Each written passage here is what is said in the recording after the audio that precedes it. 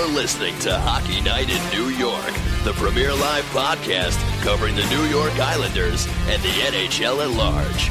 Here's your hosts, Sean Cuthbert and Tony Stabile. Ladies and gentlemen, it is Hockey Night in New York. Welcome to the program, everyone. It is Sunday, January 5th, 2020, the official first show of the brand new year. I want to thank you so much for joining us here on this magnificent Sunday night, or maybe not so magnificent Sunday night if you're an Islander fan, but we're going to get into it anyway. Got a big show coming up for you tonight. Mr. Andy Graziano will be joining me. Unfortunately, Mr. Tony Stabile is going to be a late scratch here tonight. He fell under the weather, and he will not be able to make it. So you got me, you got Andy in about 15 minutes. We're going to talk about what's going on. We're going to get through it. Everything's going to be fine. Everybody breathe deep. So once again, thanks for tuning in, folks, and welcome to another edition of Hockey Night in New York. So, first things first, before we dive into everything, I just want to remind everybody that next Monday, January 13th, we're going live for another on-location show, viewing party at Parlay in Rockville Center. That's on Merrick Road. The Parlay Gastro Pub, going to be a great night. That's going to be the first game against the Rangers this season. They're a little better than we thought, I think. At least I didn't think they were going to be that good this year. They're fighting for a wild card. They're struggling a little bit, but they're still 7 points out, so they're still in the mix. So that's going to be a game that means something for them. Obviously means something for the Islanders because they're trying to get back to their winning ways. So that's going to be a great night. Just to go over some details on that, we're going to have $3 Barn Rockers, so that's great. Everybody's favorite Islander beer. There's going to be free shots after every Islander goal. So, hey, if they get off of this scoring drought that they're in right now, you guys can, get nice and locked up if you want. We'll see what happens, but we're going to have free shots, so that's going to be great, too. We're going to have, as always, we're going to have raffles with great Islander prizes. There's going to be a pair of Islander tickets involved in that. There's going to be a jersey giveaway. There's going to be swag. The podcast starts at 6 o'clock live on location. Puck drop will be at 7 o'clock. And the game's going to be on tons of TVs. The sound's going to be on. It's going to be a great time, so I hope you guys can join us. It's going to be a lot of fun. Tony will be back off the mend. Both of us will be there. We're going to have some great guests. Mikey Carver is going to join us from the ILC podcast, and we also might have a couple of special surprise guests for you as well. So looking forward to that. Going to be a good time. So with that being said, let's dive into why you guys tuned in tonight. So we're about to hit the halfway point after the Islanders play the Avs tomorrow at the Coliseum. That will officially be 41 games played. So through 40 here, it's basically been a tale of two seasons we find ourselves in after the big 15-0-2 streak.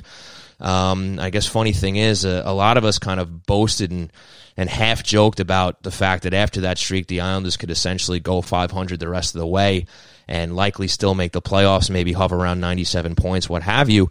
But I think as we were all saying that, nobody really wanted the Isles to actually serve that narrative, and that is literally what's happening right now. Because here we are, the Islanders are 9-9-1 since that streak with plenty of ups and downs. So literally 500 since that streak. So I don't know if we got what we asked for here. Karma's kind of playing the game with us here, but here we are, and we've, like I said, we've seen a lot of ups and downs. You had some big wins over teams like the Boston Bruins, the Washington Capitals. Nice to see them step up against the teams that they're going to have to beat in the playoffs, assuming they still make it. I'm joking. They will. But, look, they stepped up and they played big games against those teams, and then, for whatever reason, they're losing to every team they're supposed to beat. I mean, almost without exception. I mean, you look at the West Coast trip that we've talked about multiple times. Now, you look at playing Anaheim again, dropping a game to them. Now, you recently have them losing a game against the Devils. And for whatever reason, this team just has a hard time playing down. They're playing down to these teams that they should be beating. Now, I don't know. And, to say playing down, I don't even know if that's 100% accurate, because some of these games, the Islanders actually played well.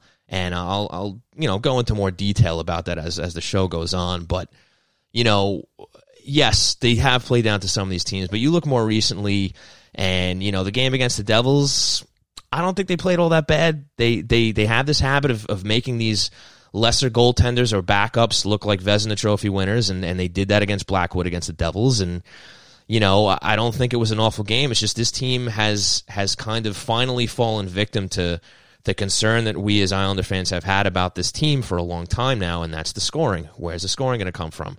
We know that that's a bit of a struggle. And when they're hot, they can win 15 out of 7 games and 2 in overtime shootout, right? And when they're not, we get what we've had over the last, stretch of 18, 19 games here where, they can barely buy a goal and now they're struggling. So, I think, maybe I was a little dramatic last night after the Toronto game, and I was like, I'm going to save my take until the show tomorrow night. And it wasn't so much for that purpose. It was just, I knew that if I tried to, shed any light after that win, because after that loss, because obviously it was a tough one. It was a shutout to, again, a backup who has an under 900 save percentage. And of course against the arch rival Toronto Maple Leafs that, none of us want to see the Islanders lose to. So I figured that I would just stay away from all of that because, I think there was some heavy tempers, if you will, after that loss from what I could tell. So let me just save it. So this is where I'm at now, okay? After this stretch of games, I'll talk a little bit into more detail later on, but the sky is not falling, and Andy himself said that in a recent piece talking about this recent stretch, and I'm looking forward to talking to him about all this. But, just to put things into perspective for you guys, I know it sucks right now because it's win some, lose some, 500. 500 is not going to get it done, obviously, and obviously you need to score. We all know that. But to put things into perspective for you guys, okay, other good teams in this league, at the top of the league, have their rough patches. In fact, there's one of them going through one of them right now. And this is probably the team that outside of the Washington Capitals, and I guess you can make an argument for who you think is tops in the league, are going to be toughest in the league. I know I've said on previous shows that the Boston Bruins are the team I fear the most in this league. So let's just talk about the Bruins real quick, okay? And the Islanders are going to be playing them in the not-too-distant future at the Barclays Center. Boston is 4-5-6 in their last 15 games. They're currently on a 3-game losing streak by way of 1 loss and then 2 in either a shootout or an overtime loss. So my point here is, and then you have the Avalanche, actually, who are 4-5-1 in their last 10. They're coming to town tomorrow night. And they're one of the top teams in the league. They're well-regarded. So my point being is that you can't have a perfect 82-game season. I know I've said this before, but I feel like I have to reiterate it because I look at Twitter, I look at the reaction after losses like last night, after losses to the Devils and after losses to the Ducks. And don't get me wrong, there's a lot of reaction there that has merit because there's some of these teams that they should be beating. You can make an argument about Toronto because of how hot they've been lately, but when you play the Devils, when you play Anaheim, these are lesser teams in the league. These are teams that the Islanders should be beating. So I get that. I understand. But I think there has to be an understanding from the other side that you just cannot expect this team to score at a 3-goal game per game clip every time, 3.5 goals, whatever it is. And you can't expect them to win. And there's going to be games that they play well, which I will argue against Toronto. I thought the Islanders actually played a really good game last night. They just couldn't find the back of the net. And I have to disagree with Butchie and Brendan last night. They made it sound like Hutchinson was playing like a Vezina Trophy winner last night. Now granted, look, he got the shutout, so good for him. He made the saves when he needed to. But from what I saw in that game last night, there was a lot of rebounds that the Islanders just weren't there to pounce on. Now, maybe it was off by an inch, by a foot, whatever. I mean, you had some guys in front of the net here that were crashing it, but you had a couple rebounds here where, for whatever reason, they couldn't get their stick in the puck. You had that play with Kuhnhackl where he made the beautiful move and he jammed the puck into the post. He couldn't follow up on it and get it beyond the goal line.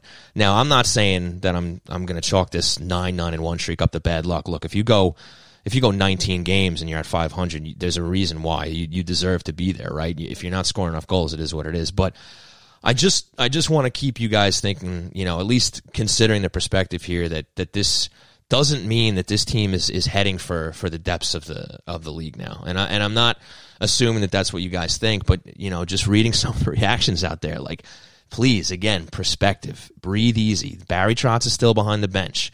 He's been through streaks like this, whether it's behind the Islanders bench, behind the Capitals bench, behind the Predators bench. And I think he has enough clout back there where he deserves, the opportunity to dig them out of this. So, it sucks now. Everything's going to be okay. Everybody breathe. And that's not to say that this team doesn't need some solutions. That's not to say that they don't need help. They do. I don't think the team is perfect as is. I don't think I ever have made that claim. But and I'm going to dive into this with Andy in a little while. We're going to talk about what the Islanders can do to help the scoring situation, because that is obviously a glaring issue right now because of how they're playing right now. But look, I'm just saying, breathe.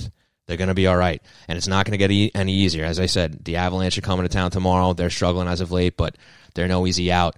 And look, you just have to keep faith. And even though you got the big injury to Pelech, I'm going to talk to Andy about that too. And there was actually a direct result of that injury last night against Toronto was that first goal when you had Dobson getting walked. And then Taves, for whatever reason, overcommitting. He thought he was going to be able to get a stick on the puck. He loses his man, and Varlamov is basically dead to rights. There's nothing he can do because it's a perfect 2-on-1 pass.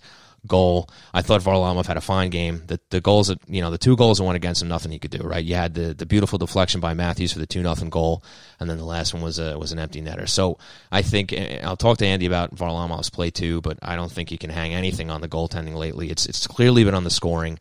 They need some help there, and hopefully they're going to get it. Whether it's in house, which doesn't look as promising right now when you have guys like Eberle and Lee as cold as they are, and these are the guys that need to step up.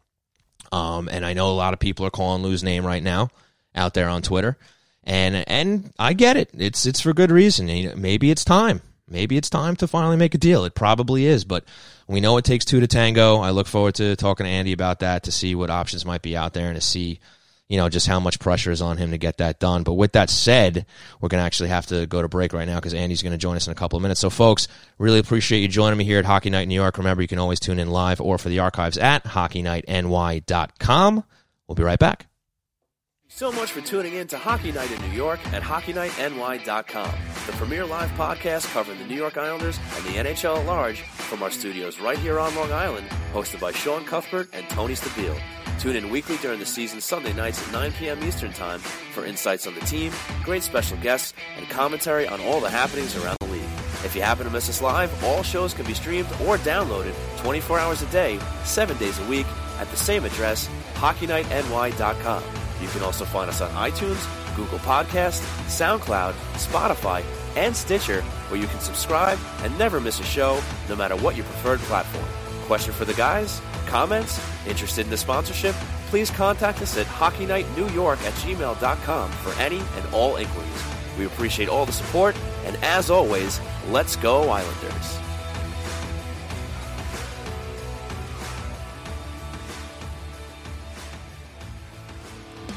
Love repping your favorite Long Island hockey team? Can't get enough orange and blue swag? Look no further than Yes Men Outfitters, the independent lifestyle brand born on the island to support the game, the team, and the players you love. Visit YesMenOutfitters.com for a wide selection of themed shirts, hats, hoodies, and yes, even pajamas. All apparel is designed and created in-house with the same passion and dedication as your favorite team on the ice. So upgrade your wardrobe and show off your pride today by visiting YesMenOutfitters.com. And don't forget to use promo code HockeyNightNY for 10% off your order. That's YesMenOutfitters.com.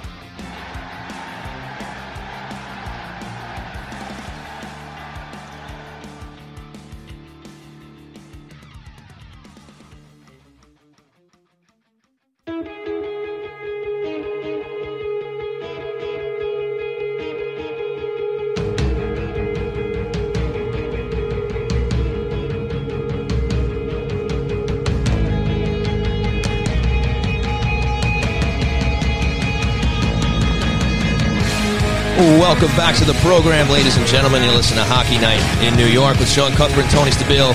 Although tonight is just Sean Cuthbert. Joining me right now is Mr. Andy Graziano, Isles columnist at WFAN Sports Radio. Andy, thank you so much for joining me, pal. Let's hop into it here. I was just talking about, it's funny, man. When Tony's not here, I'm just talking to myself. It's a completely different ballgame. It's so strange.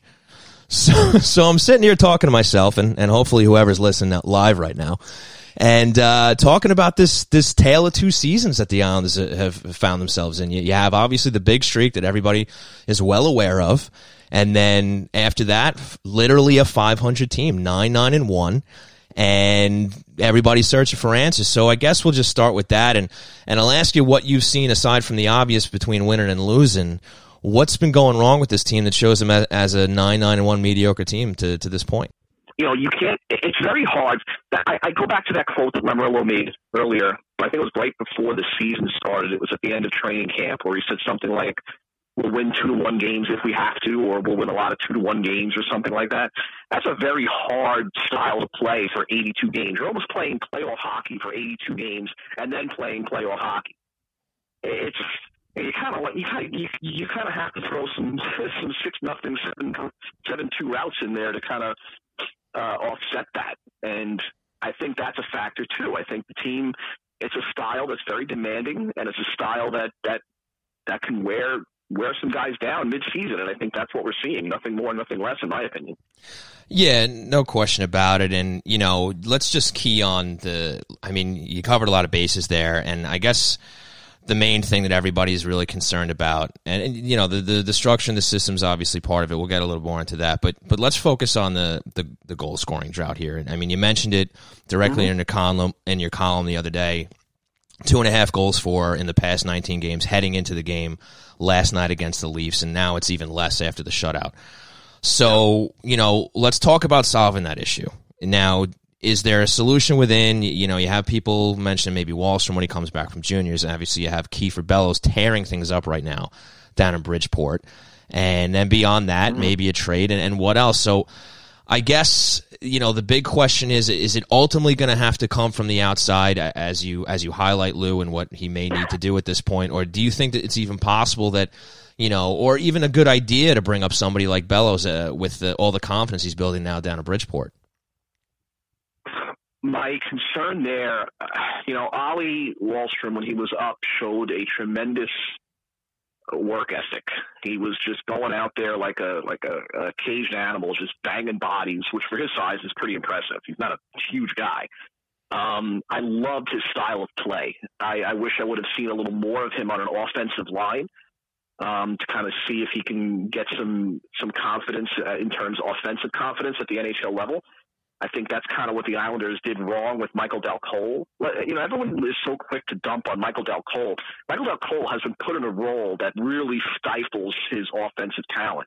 The kid's got offensive talent. I mean, you don't put up the numbers he put up in the OHL and not have any offensive talent. But he came here and was asked to play a defensive role, and it kind of stifled him. And I kind of saw a little bit of that when Wahlstrom was here, and that concerned me a little bit, to be honest. I would not right now mess with the confidence that Kiefer Bellows is gaining in Bridgeport. I think kids at that age, especially when they're learning the pro game like Bellows and Wahlstroms and guys like that are, confidence is a very, very important yet fragile thing, and I really wouldn't mess with that at this point. And then you have the wild card, right? You have everyone's going to always want to. Does Josh Ho-Sang get another shot? I don't think he ever gets another shot. Yeah, I don't either. I don't. But people are going to say it, and rightfully so. He's there. I get it. You have to mention it. He is there. Sure. But sure. Yeah, I think this is kind of just to get Ho-Sang's feet under him, get some conditioning going, and then so some other teams can take a look at him and see if they want to take a chance on him. That's what I think Josh Ho-Sang is doing in Bridgeport personally. That's just, that's what I think. But so I don't see, we said this before. I think the last time I was speaking with you guys, you and Tony, we kind of gone over that, the Islanders system's not incredibly deep, right? It's really not. So I don't think there's much to do there from the inside unless you're going to bring a Wahlstrom back up, burn a year of his ELC with him playing in his 10th game, but put him on an offensive line and hope he could jumpstart the offense that way. If you're not going to do that, it's only on the outside that Lamoriello can look. Right, and with that said, and look, over the course of the season, whether it's with you or our other guests, we've talked about it, the possible additions that they can make and who you're willing to give up. But I guess until something really happens, or if the goal scoring solves itself, it's just going to be a narrative we're going to have to keep kind of going to, right? So with that being said, you said it at the top of the interview here, saying you still think this is a good team. So I guess it really comes down to how good one thinks this team is, and how much adding to this team is it worth as far as what you're willing to give up to do that. Me personally, even after this little bit of a slide that they're on now. I think this is a team where if they get that right piece or two added to this team, they can legitimately challenge for a Stanley Cup this year. I don't know if you feel the same way. Really? You believe? Okay. I do. Look, with Pelech being out, maybe that changes things a little bit, even though, who knows, he can be back in early May if they're still playing hockey by then. But right. yeah, and yeah, sure, you can look at me and say, well, they go on a 15-0-2 streak. That's very easy to say, Sean. But I think with the system that this team plays, the fact that the goaltending has proven to us that even, swapping in Varlamov for Leonard, that they can still get the goaltending they got last year. They can still play the defensive system, even though it's been a little... there's some been cracks in it lately. But I think if they do something to shore up that top six, maybe make an argument for top 9, that this is a team that can go deep. So it sounds like you disagree with me, which is fine. That's good. But you talk about Lou bringing in somebody. So yeah, I mean, what are you looking to get to add to this team, and what do you want to give up? Yeah, that's exactly right. I think, yes, I agree with you that they need an offensive jolt. And like I said before, it doesn't really necessarily have to be the elusive 40 to 50 goal guy, which we know they're not going to get via trade, right? But as I said before, it could be a Peugeot or a Toffoli or someone along those lines that even pushes the guys right now to play better. That plus, I think they need more speed. Honestly, I still think there's a lot of teams out there that play at a much faster tempo than they do. I'm talking about the Carolina Hurricanes, for instance. It's just a much, much faster tempo. I just think they need speed. They need a little bit of an offensive jolt. I've said this to my son repeatedly, and this has been mentioned. I've been beat up for this for years. My son is a Rangers fan. Okay? Right. We know. And I hate to bring it up, but I have to bring it up. I've said this to him as recently as a week ago. I said if the Islanders had Artemi Panarin, I would absolutely put them in the mix for a Stanley Cup. Yeah. And that's unfortunately they don't. And I think that I know people are going to hear that and say to me, Andy, you got to move on. You got to get over it. I get it, but it has to be mentioned. That's, I think, the kind of player this summer that they needed. And I don't fault Lou for that one. I don't. You can't. Because he offered the guy more money. And Panarin, which I said like a year ago, has always wanted to play for the Rangers, and he showed where his heart was. He wanted to go to the Rangers, even though the Islanders, who are 30 miles away, were offering $1 million more per year. Turns out it wasn't just about the money for him. And so I don't fault Lou for that one. What I fault Lou for was, what was the backup plan? There wasn't one, apparently. Yeah. Nobody came in. Well, I mean, Barry Trotz, in fact, mentioned it. Barry Trotz, did he mention it again just like last week? No, I think he mentioned it after the Toronto game.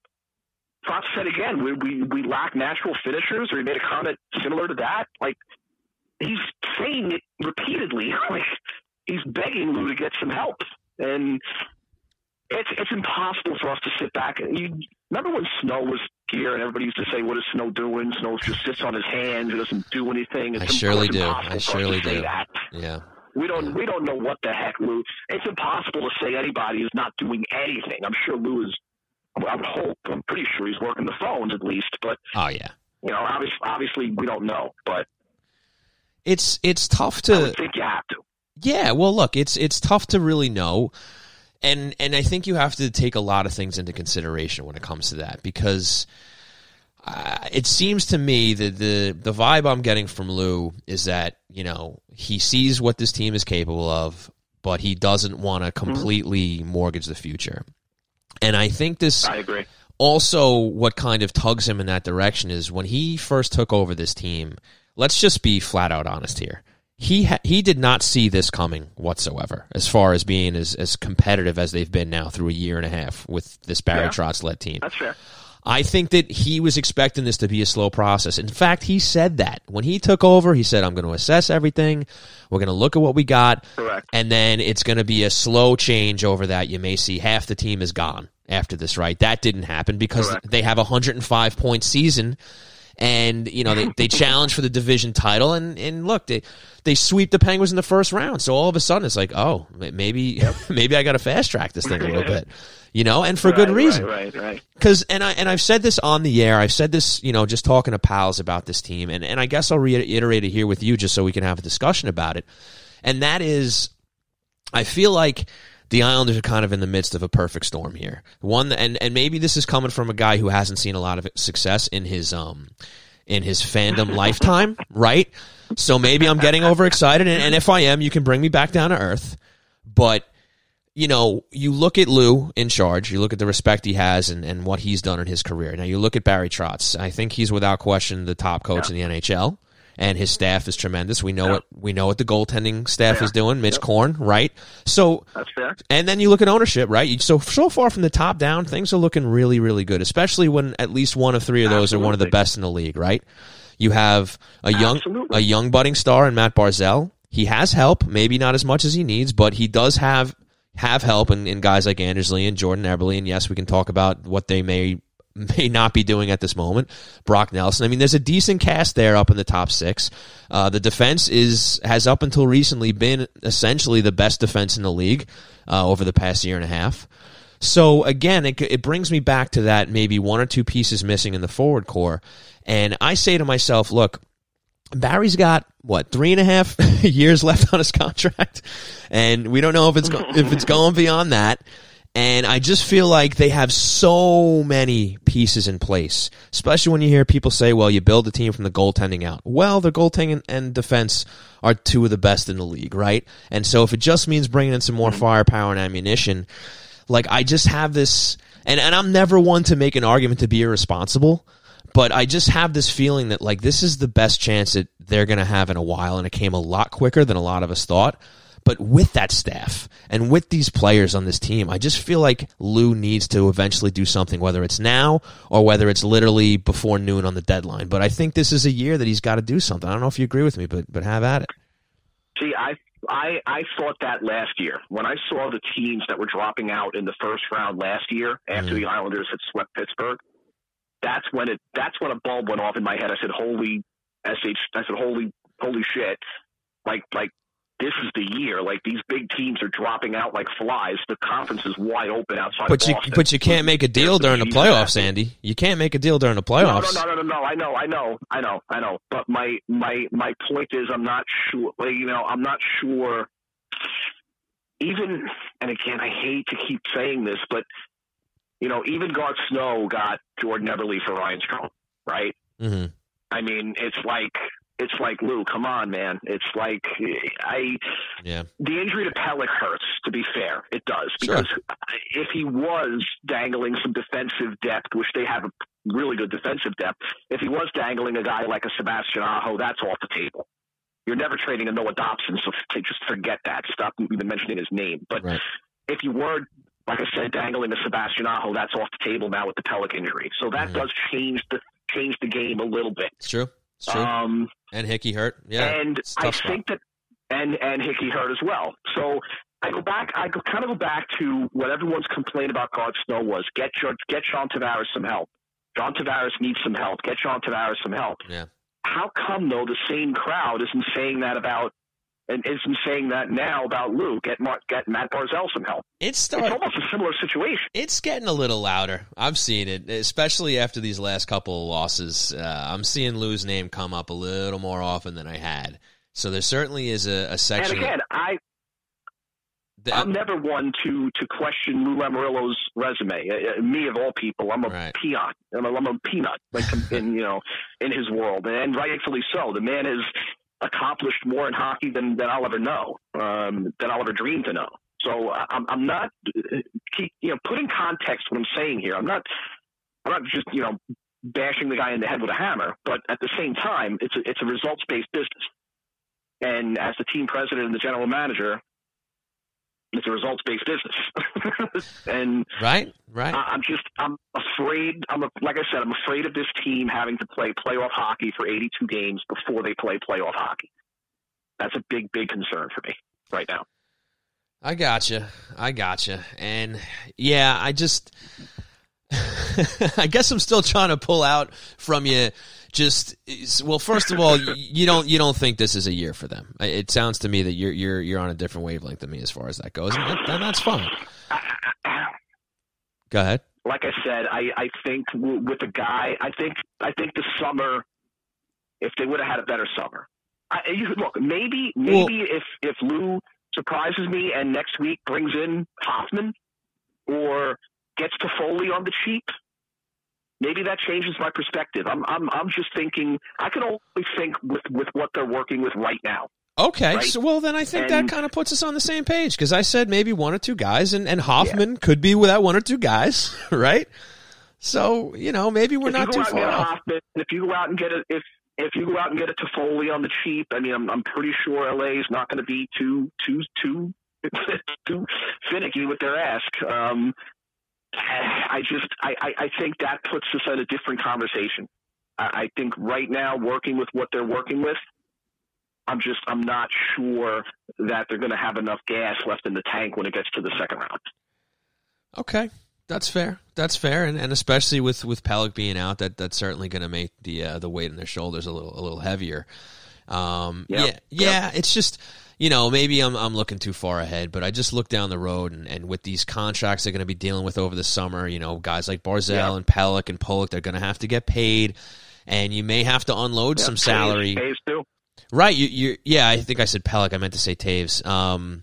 You look at these guys, you might have to finally bounce somebody like Miletti off the lineup. We kind of thought that was going to happen going into this year if they had signed a Panarin or made a deal, right? Yeah, we did. So that may end up being an absolute reality next season. If they can't, if Lou Lamoriello can't work any magic and dump a Ladd contract or a Boychuk contract, you know what I mean? They may actually lose a valuable player in Nick Leddy and have to, not only hopefully fill the offensive gap, but also try to fill whatever gap that Nick Leddy leaves behind if it comes to that. So that's why I kind of focus on this year so much right now, just because of all that unknown going into next year. And so I'm a little more willing, I think, to put some bigger chips on the table for a deal that brings in, some firepower, whatever the name may be, whether you want to say a guy like Hoffman or whomever. I mean, obviously the Taylor Hall dream is over, but I might be willing to throw a guy like Wahlstrom on the table if it means bringing in somebody who wow. I'll be honest with you, just because, and again, maybe just I'm so damn used to losing, but I just see how close they are. I see the coach that they have, and I just feel like if you can bring in that weapon, add that to the team that they have now, and I think I can put trust and put faith into this team that they can go on a deep run. Look, there's no guarantees, and it can all blow up in your face, right? You can put the chips on the table. You go to the conference finals at best. Maybe you get to a cup final and you fall short, fine. But, at the end of the day, I think it's worth it. It would be nice to finally see, to take a quote from the kids these days, to see the Islanders shoot their shot, right? We've been waiting for a very long time. And again, I don't mean irresponsibly just throw all your prospects and draft picks on the table. But, if it takes that one little extra nudge to get a deal done, I think I'm willing to do it with what they have there now. Because I heard the arguments. I heard the arguments in years past where you don't. I'm sorry, but when you don't put a guy like Barzal on the table, and that obviously worked out well when people were clamoring for Duchesne, right? And Barzal was a sticking point. That worked out well, but that was a different time. It was a different regime. I look at it now. And maybe this is the time where I'm willing to part with a higher chip prospect here if it's going to bring back something that's going to help this team win now, especially with the way the contracts are constructed and everything like that. Yeah, I think if you're Lamoriello, right, you're from such an old school of thought when it comes to this game, right? And I'm not saying that is a fault, but at the same time, you have to readjust your thinking and you have to kind of change on the fly and kind of roll with where the game is today. The game is a lot faster. It's a lot more offense. It's a lot more, speed through the neutral zone. Lou might be kind of stuck with the, Martin and the Komarovs, and he might kind of be stuck in that old school thinking still. It's almost like he's still bringing a 6-shooter to the gunfight, and he's only got 3 bullets. You know, I mean, it's, you got to kind of be able to change on the fly in this game, and I'm not sure he's done that yet. I think he still thinks you can win like he won with the Devils, for instance. And in today's game, that doesn't work anymore. Yeah, I guess we're just not going to know until he actually does something. And look, I thought he was going to do something last year, but like this year, if he doesn't make a deal by the deadline, I would be absolutely shocked. I feel like it almost has to happen. I would be extremely surprised. I would be as well. I try not to get surprised too often in this life with everything going on, right. But I would be as well. I would be right there alongside you. My jaw would drop maybe even before yours. Fair enough. Well, real quick, we mentioned Adam Pelech and you know what that means for the defense. Noah Dobson is obviously now going to get himself the coveted minutes that were very elusive in the first half of the season for him, and you know there was a lot of talk about that previously. So he's going to get in there. Aho gets called up, and you have a weird situation where Pelech is playing. Dobson is playing as offside with Pelech out. And I guess with all that in mind, with the fact that Hickey's injured down in the bridge, and there's really not much else down there should, God forbid, another injury happens or, whatever. Is this something where Lou's going to also maybe have to look at picking up a depth defenseman as well? Isn't Dennis Seidenberg still around? I'm pretty sure he's just in player development and helping his wife make clothes. I'm pretty sure that's what he's doing right now. I don't think he's available. Is he Barzell's landlord? Is that still a thing? I don't know. I don't know if he's still hosting him or not. I have no idea. I know he's got a clothing line now. That's all I know. That's all I know. I'll tell him to put the clothes down and pick the skates up again because we might need you, brother. Oh God. Yeah, it might. You look. I mean, I don't even want to. You know what? I don't even want to. I don't even want to think about it. I mean, Dobson. Dobson on the offside. Look, defense is a really, really tough position to master in the NHL. It's probably, arguably, the hardest position to master in the NHL. Sure. And now you got Dobson up, and now you're putting him on his wrong side. It's a tough thing for Noah right now. So yeah, if somebody else goes down there and they're in trouble. I'm not sure if it's something that Lou would kind of proactively go out and grab a depth defenseman, but you know what? In all honesty, depth defenseman can probably be had for a really cheap price anyway. Yeah. So it's not something that kind of concerns me too much. I think he should still kind of just focus on that offensive side and kind of let the chips fall where they may on the defensive side, in my opinion. Yeah, I'm with you there. I mean, like you said, it could be pretty cheap to bring in a depth guy, and it would probably make sense to do so because it's so. Dobson did get dangled. Dobson did get dangled pretty good against Toronto, though. Oh my God. Yeah, he most certainly did. Welcome to the NHL, kid. Exactly. Yeah. Exactly. Well, look, hopefully he can get that stuff out of the way and he can settle himself in. And it had to have been tough for him just playing in practice, barely getting into games, and. He plays against a high-powered offense like the Toronto Maple Leafs, and he gets a welcome to the show moment. So that's fine. Get it out of the way.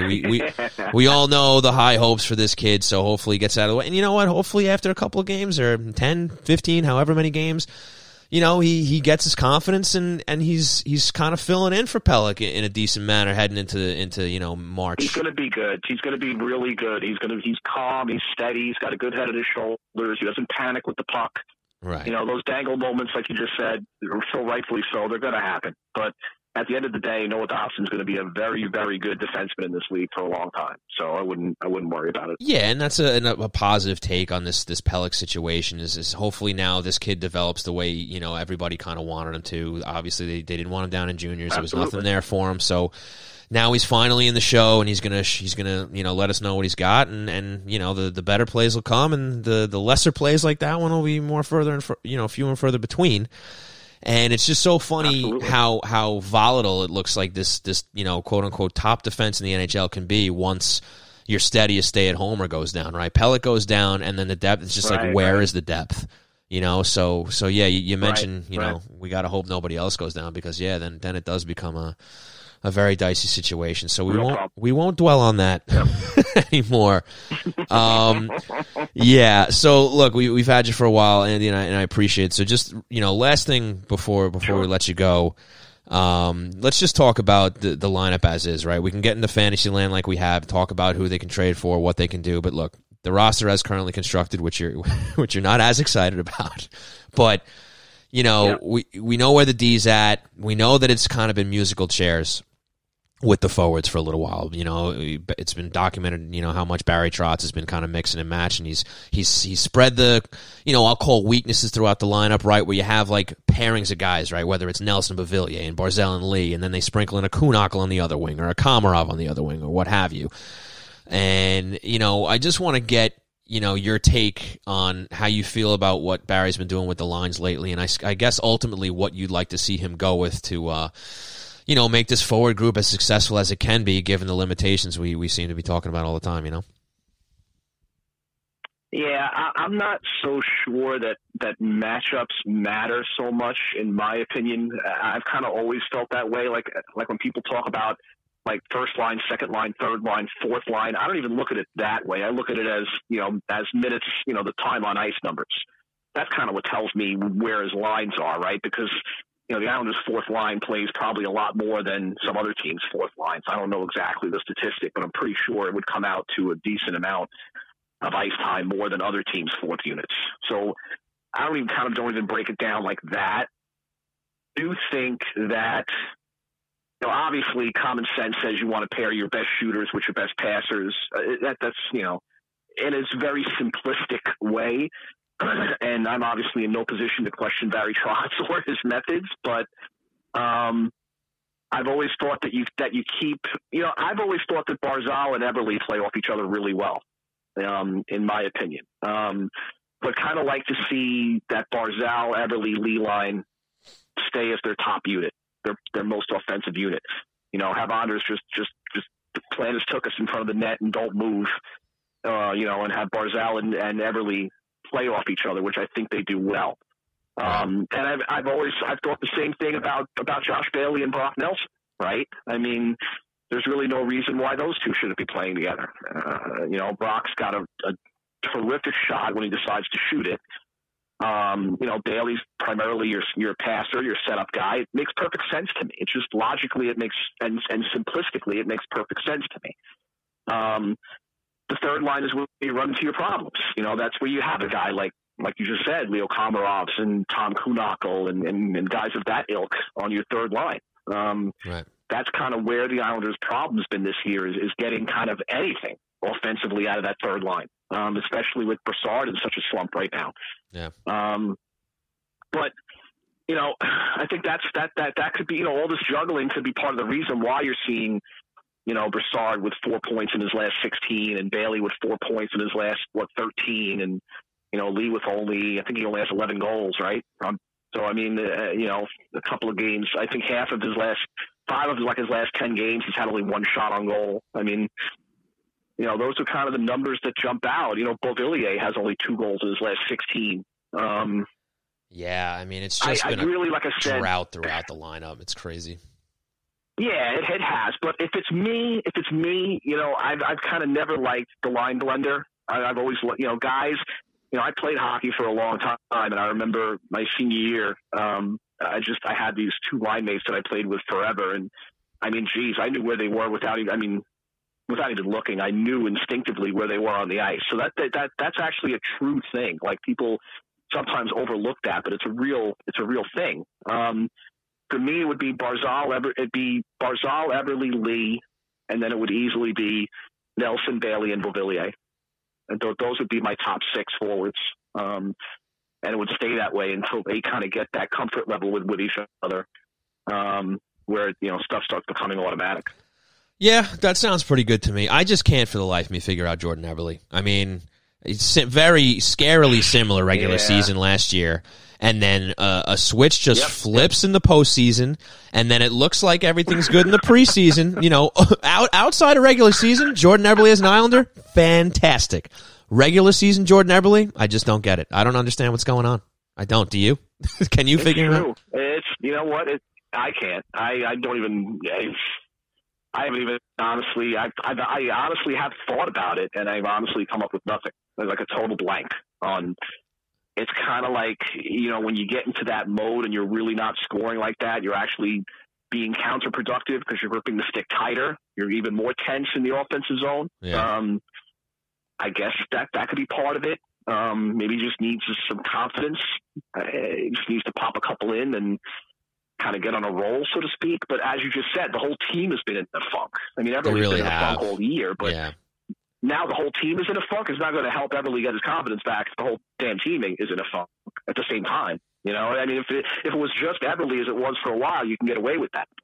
Now other guys have followed that down that road, and it's not really helping him at all break out of it. Yeah, and look, this is the flow of an 82-game season. Sometimes you got almost everybody scoring together, right? You look at the 17-game streak, and it looked like, any given night, somebody else was getting on the score sheet, right? And then you get into the patch they're in now, and maybe, now all of a sudden, almost nobody's scoring. It's just the ebbs and flows of the season, and you got to hope that they catch fire at the right time, and kind of like Everly did towards the end of last season. And, they can ride it into a deep run. It's just, I think that's just something that people have to keep into perspective, is that you just can't expect it to be a well-oiled machine throughout 82 games. And hopefully... you know what? They put a lot of points in the bank over that run. They're hitting a little bit of a rough patch now. They're starting to make some withdrawals. Well, they don't go into overdraft, right? I mean, think of it in the most simplistic terms. Sure. I like to keep it simple. Sure. I like it, Andy. Well, look, man... Awesome stuff as always, and really appreciate the extended time here. Help me out without Tony. So anytime, Sean. Thanks a lot, buddy. Hope the rest of your night is good, and look forward to having you on again soon in the future, all right? Thanks a lot. Appreciate it. You got it. All right, folks. That was none other than Mr. Andy Graziano, Isles columnist over at WFAN.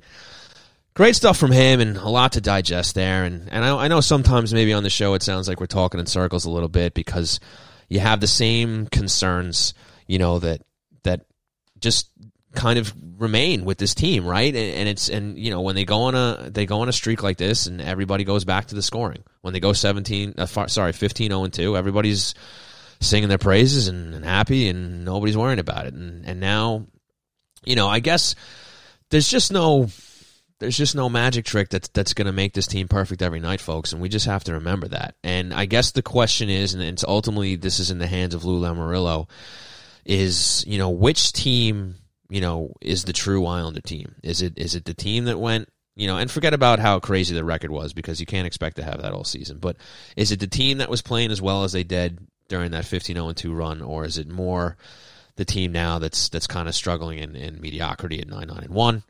And I guess the easiest answer to that question is probably somewhere in the middle, right? Where they're still one of the top teams in this league, despite their recent struggles. And I still think they're going to be playing home ice hockey when they get to the playoffs.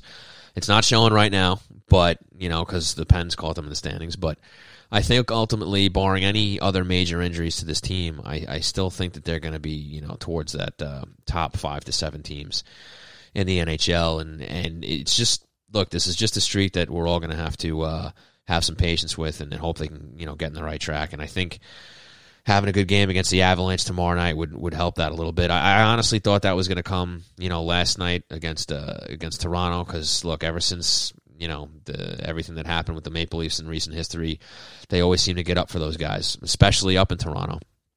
And again, like I said, I don't think that game, was nearly as bad as it looked on paper last night. I think they played well, and they just couldn't get the goals. Some nights it's because they're shooting the puck into the goalie's chest.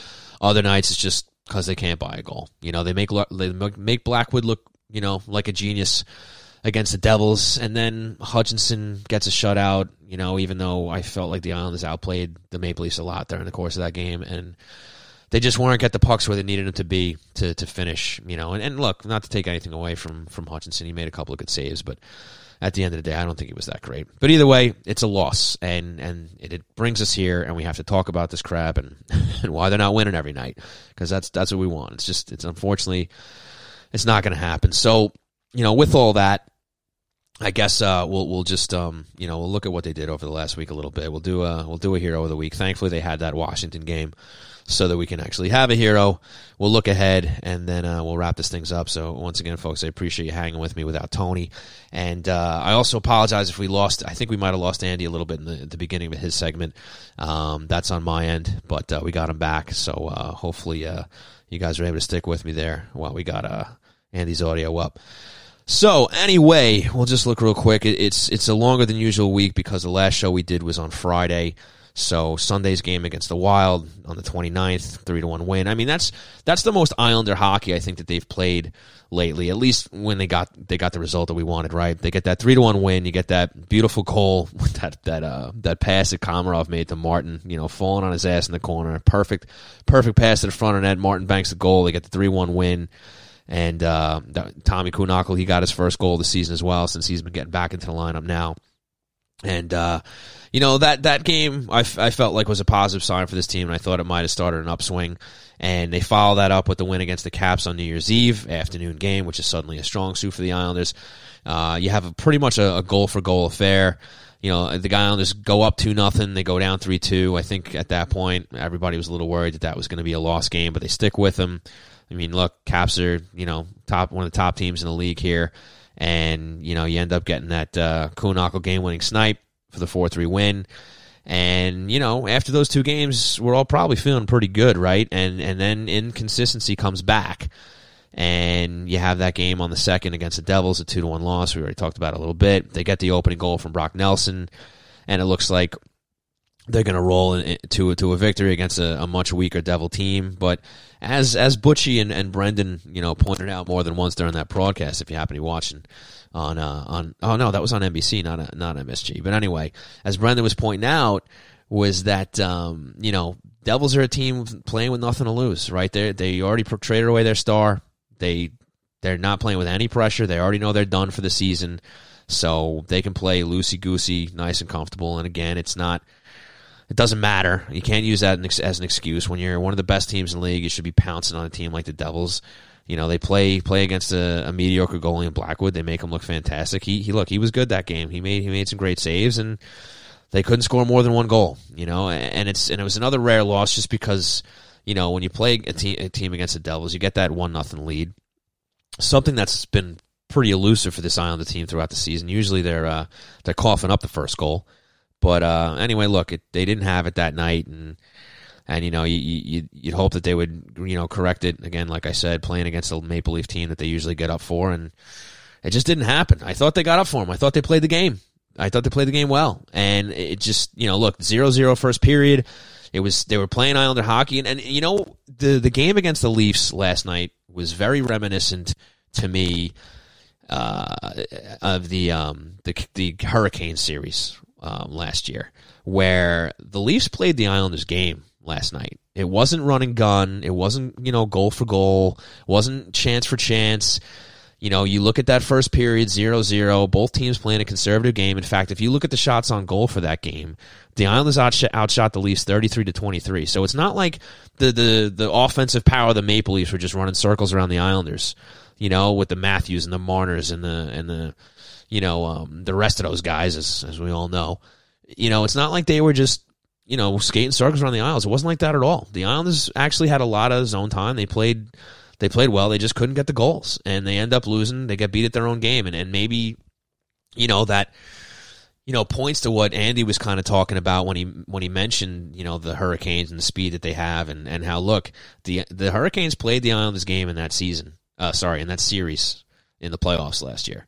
And we kind of saw that when a team with maybe a little more skill, maybe a little more punch up front, maybe if they kind of bring their game down defensively the way the Islanders can, and that can end up being the difference, where you just got to get a couple guys who can score a couple more goals, and they can beat the Islanders at their own game. I don't know if any team like the Maple Leafs and Canes can do that on a regular basis against the Isles, because the Isles are the master of that game, but it's just food for thought. It's just, look, that's what that game last night reminded me of. It's unfortunate now all of a sudden you got, a two-game losing streak here, and unfortunately a lot of the losses lately for the Islanders have been in regulation, and that's a big part of the reason why these teams have been catching them in the standings, why Pittsburgh's passed them. They haven't been eking out the overtime games like they had been previously, in the rare times where they actually did lose before this 20-game, streak. So, look, again, I just want to reiterate, I don't think it's cause for panic. It's unfortunate, but I think they're going to come out of this, and we'll start seeing goals from whatever the source may be, because that's what this team is. They score by committee. Right now, it's just in a dry spot, and I'd like to think that they're going to come out of it. So with that said, folks, I'm just going to break one more time, and then we'll come out of that. We'll do the Hero of the Week, and then we will wrap this thing up. All right, folks, so once again, thanks so much for listening to Hockey Night in New York. We'll be right back. Thank you so much for tuning in to Hockey Night in New York at HockeyNightNY.com, the premier live podcast covering the New York Islanders and the NHL at large from our studios right here on Long Island, hosted by Sean Cuthbert and Tony Stabile. Tune in weekly during the season Sunday nights at 9 p.m. Eastern Time for insights on the team, great special guests, and commentary on all the happenings around the league. If you happen to miss us live, all shows can be streamed or downloaded 24 hours a day, 7 days a week at the same address, HockeyNightNY.com. You can also find us on iTunes, Google Podcasts, SoundCloud, Spotify, and Stitcher, where you can subscribe and never miss a show, no matter what your preferred platform. Question for the guys? Comments? Interested in a sponsorship? Please contact us at HockeyNightNewYork@gmail.com for any and all inquiries. We appreciate all the support, and as always, let's go Islanders.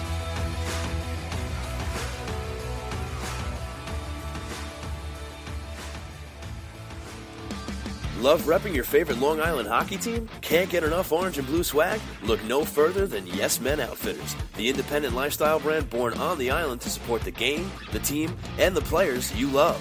Visit YesMenOutfitters.com for a wide selection of themed shirts, hats, hoodies, and yes, even pajamas. All apparel is designed and created in-house with the same passion and dedication as your favorite team on the ice. So upgrade your wardrobe and show off your pride today by visiting YesMenOutfitters.com.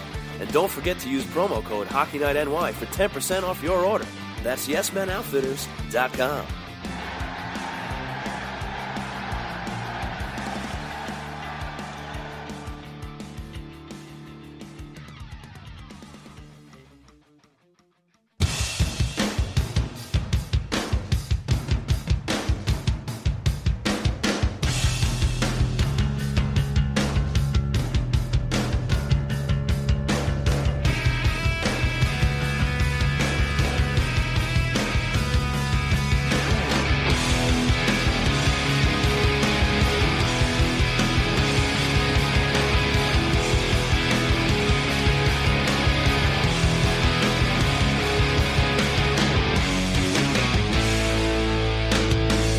Welcome back to the program, ladies and gentlemen. You're listening to Hockey Night in New York with Sean Cuthbert and Tony Stabile, but just Sean Cuthbert tonight. So, folks, when you hear this song, that means it is time for the Hero of the Week. And thankfully, despite the bumps and bruises along the way this past week, there is reason to dole out a hero, and I'm going to do that right now. I got two candidates, and one of them is a guy who is probably not going to be named too often, and it's for one simple play, just because I don't think many of us really thought the guy could pull it off. And that's Leo Komarov making that beautiful pass to Matt Martin in front of the net for a big goal for the Islanders. They end up getting the win in that game. So look, folks, it's a simple one. It's not for a bunch of huge accolades for the week, but I got to go with my guy, Leo Komarov. That's my hero of the week. And as we fade the track out, I'll just say an honorable mention to a guy who you could probably make a decent argument that deserved a little more was Tommy Kuhnhackl, getting back into the lineup as of late, and he ended up potting his first two goals of the season, one being that big game winner against the Caps. So maybe if Tony was here, maybe that would have been his hero, and you got Leo and you got Tommy Kuhnhackl. But those are my pick, folks. Take them or leave them. That's the way it goes. And with that, we'll just look at the week ahead real quick, and then we will wrap this up. So as noted already, the Isles will be playing against the Colorado Avalanche tomorrow night at the Coliseum. Good. Get another good team in here after, the bad taste that the Toronto game left in their mouths last night. Just get back at it. Hopefully, look, this team needs a wake-up call. There's no doubt about it. They got to start putting pucks in the net. And, Andy mentions the whole grip and the stick tight, and that happens. You get guys that they get in a scoring drought, and for whatever reason, they just can't put the puck in the net. Whether they're shooting into guys' chests or they just can't get the rebounds, whatever the case may be, this just happens. And look, these guys just need a wake-up call. Hopefully they come out flying, and it'd be real nice to see them get out to a 1-2 goal lead in that first period. Just get out there, bang bodies, forecheck, play the game that these Islanders can play, and get some scrappy goals. It doesn't need to be pretty. Just get on the board and just let's get another streak starter here. As far as I'm concerned, doesn't need to be another 17-game streak, but let's get another streak going. It's been a while. We're thirsty for one. And, as we hit the halfway mark here, this is the time where you really got to start grinding out some wins. We know with the way that they've been doing the schedule over the last how many years, they pile all the divisional games towards the second half of the season now, so we're going to see a lot more Penguins, a lot more Flyers, a lot more Rangers, some more Caps, even just the Eastern Conference. We're going to see some more Bruins, some more Hurricanes. I mean, look, the games are going to get tougher. The points are going to be more important. It's great that they banked the points like they did, like Andy mentioned, but they got to keep things going. I mean, what a great start to the season. Let's not get too far behind the eight ball now. They still have an opportunity to right the ship, get back into, at the very least, that second-place spot in the Metro for home ice, and hopefully they can, work a little more magic, even though it's a real tough hill to climb right now for that top spot, just with the way Washington's been playing. I mean, you got a 10-point gap, even though there's games in hand. Look, half a season, there's a lot of time to do it. We all harken back to what the Blues did last year, and look, 41 games after tomorrow night, that's still 82 points on the board. So still a long way to go, still plenty of games to win and potentially lose.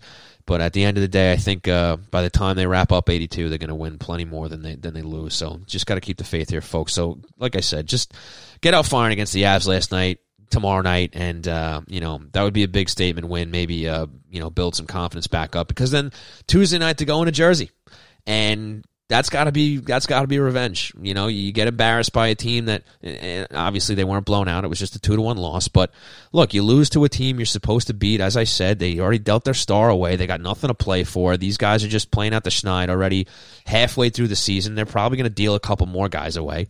So, just pounce on these guys. Make them pay for what they did, the last game. And look, let's get another streak going. So you got Jersey on Tuesday.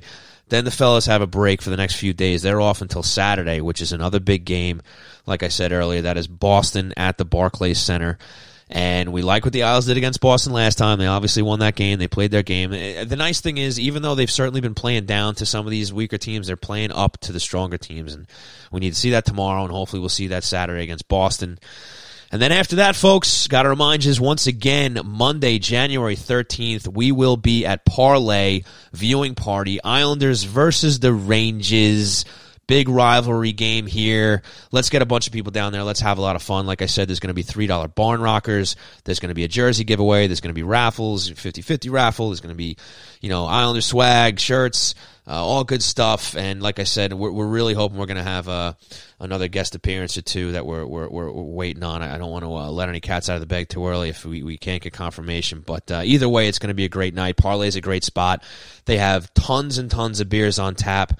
Plenty of options there. The staff is great. Great big spot. Plenty of TVs. They're going to have the sound on. Going to be a lot of fun. And Tony and myself will be doing the pregame show at 6 o'clock. And like I said, Mikey Carver from the ILC podcast is going to sit down with us as well. So it's going to be a good time. We hope to see you guys there.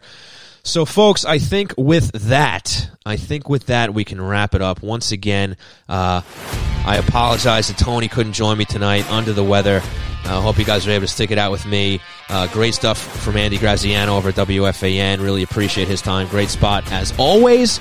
Folks, want to remind you can always tune in live or for the archives at HockeyNightNY.com. You can follow us on Twitter at HockeyNightNY. You can follow Tony at Tony Stabile. You can follow me at Shawnee Hockey. Remember, you can listen to us on Apple Podcasts, Google Play, Stitcher, Deezer, iHeartRadio. We're all over the place. Whatever your favorite listening source is, we are there. Folks, thanks once again for tuning in. Really appreciate it. We will see you at Parlay next Monday. Take care, folks. Have a great night.